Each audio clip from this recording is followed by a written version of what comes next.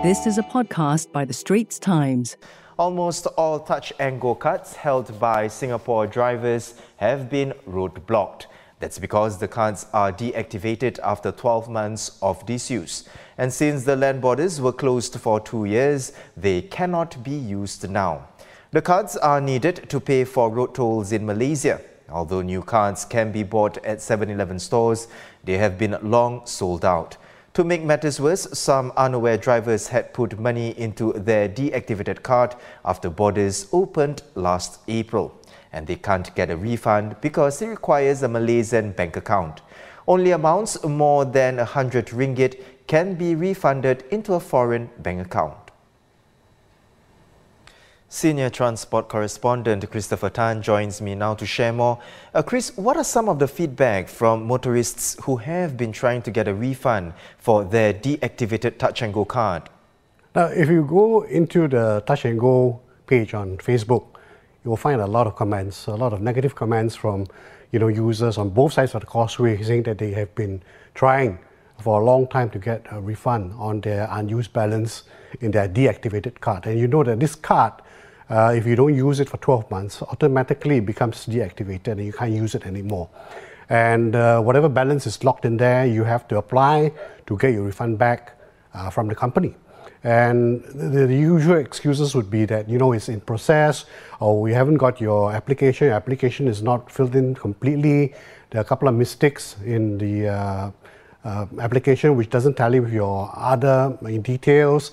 And when you finally you get through to them on the phone, they'll say, oh, it's in process again and again, So you have to call them for a few times, and the users that we have talked to said they have been trying since April when borders reopened between the two countries. What do you think can be done to improve the Touch and Go system? I think the Touch and Go system, if you have driven to Malaysia, it works beautifully. Right? It rarely fails. You tap on the sensor and barrier lifts, and then you're on your way. It's a lot breezier than paying for cash and waiting for change and all that. So like all contactless card applications, it works wonderfully when it works. The only time now is that we are faced with people who have got money stuck in the cards and unable to get them out. And it's not a small sum. If we assume that more than half of Singapore motorists have driven to Malaysia, and I think that is a conservative estimate, we're talking about 300,000 cards. And some of them may own more than one card. And if you assume that each one has 30 or 50 ringgit left in the card, you're talking about 10 million ringgit, or at least that amount. So it's not a small sum.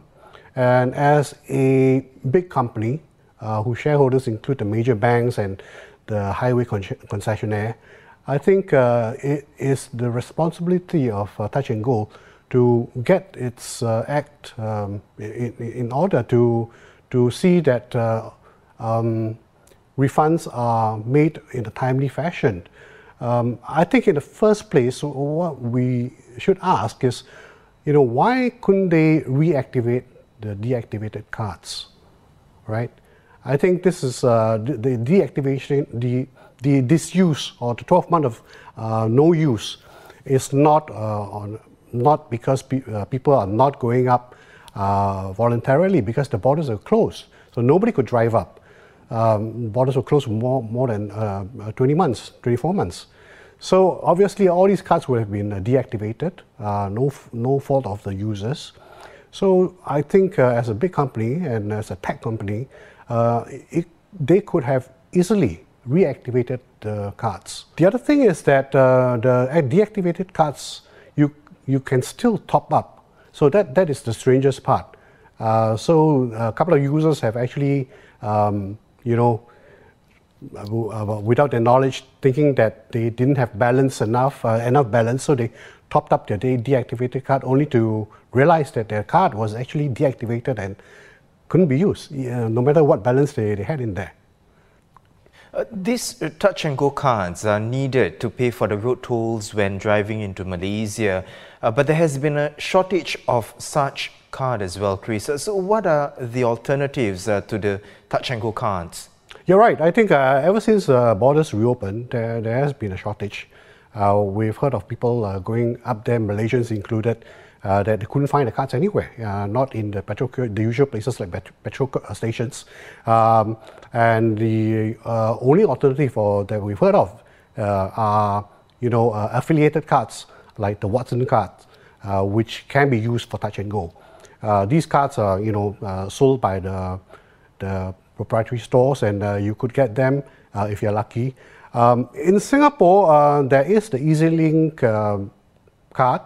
EasyLink tied up with Touch and Go to launch this dual currency card, and you can buy them at certain petrol kiosks. And I think even now they're running short. And these cards, the only thing is that you buy it here, you can't top it up easily. You have to download the e-wallet app, the Touch and Go e-wallet app, and then through that you top up your EasyLink Touch and Go card. So a few steps. So I think between the problem of so many deactivated cards that we have on hand and unavailability of new cards, I think people going up Malaysia, we have an additional roadblock, unnecessary roadblock. Chris, before we go, Touch and Go card issues aside, any other general tips for drivers who are planning to drive into Malaysia? I think driving into Malaysia, the main thing is the speed, right? I think in Singapore, we rarely exceed 90 kilometers per hour, but on Malaysian highways, the limit is 110. But of course, a lot of people drive faster than that, and we have to bear that in mind. Reaction times, overtaking, it's not so easy to overtake another vehicle because of the high speeds that you are going at, and the car that is adequate in Singapore may not be adequate up there. Bear in mind lane discipline, of course. Try not to go on the right lane. There are two lanes typically, sometimes three, but try not to go on the outermost right lane because that is essentially for overtaking. Even though you are going at 110, 120, there will be a lot of cars that are going much higher than that, and they will come, and the courteous ones will signal, and you should give way immediately. Some of them will, if you don't give way, they will tailgate you until you give way. So these kind of things you bear in mind. Try not to, road hog, right? Even if you are going 110, doesn't give you the right to be on a right lane. The other thing is that, going at high speed, you have to make sure that your car is in good order, right? Tires are well inflated. Higher speeds, normally, typically you don't inflate too high, don't overinflate. The dangers of overinflation at higher speeds is it's riskier. So the other thing, of course, if you're driving an EV, there aren't many charges along the way, so bear in mind that. Chris, thank you for the insights. Senior Transport Correspondent Christopher Tan. That was a podcast by The Straits Times. Send your feedback to podcast@sph.com.sg.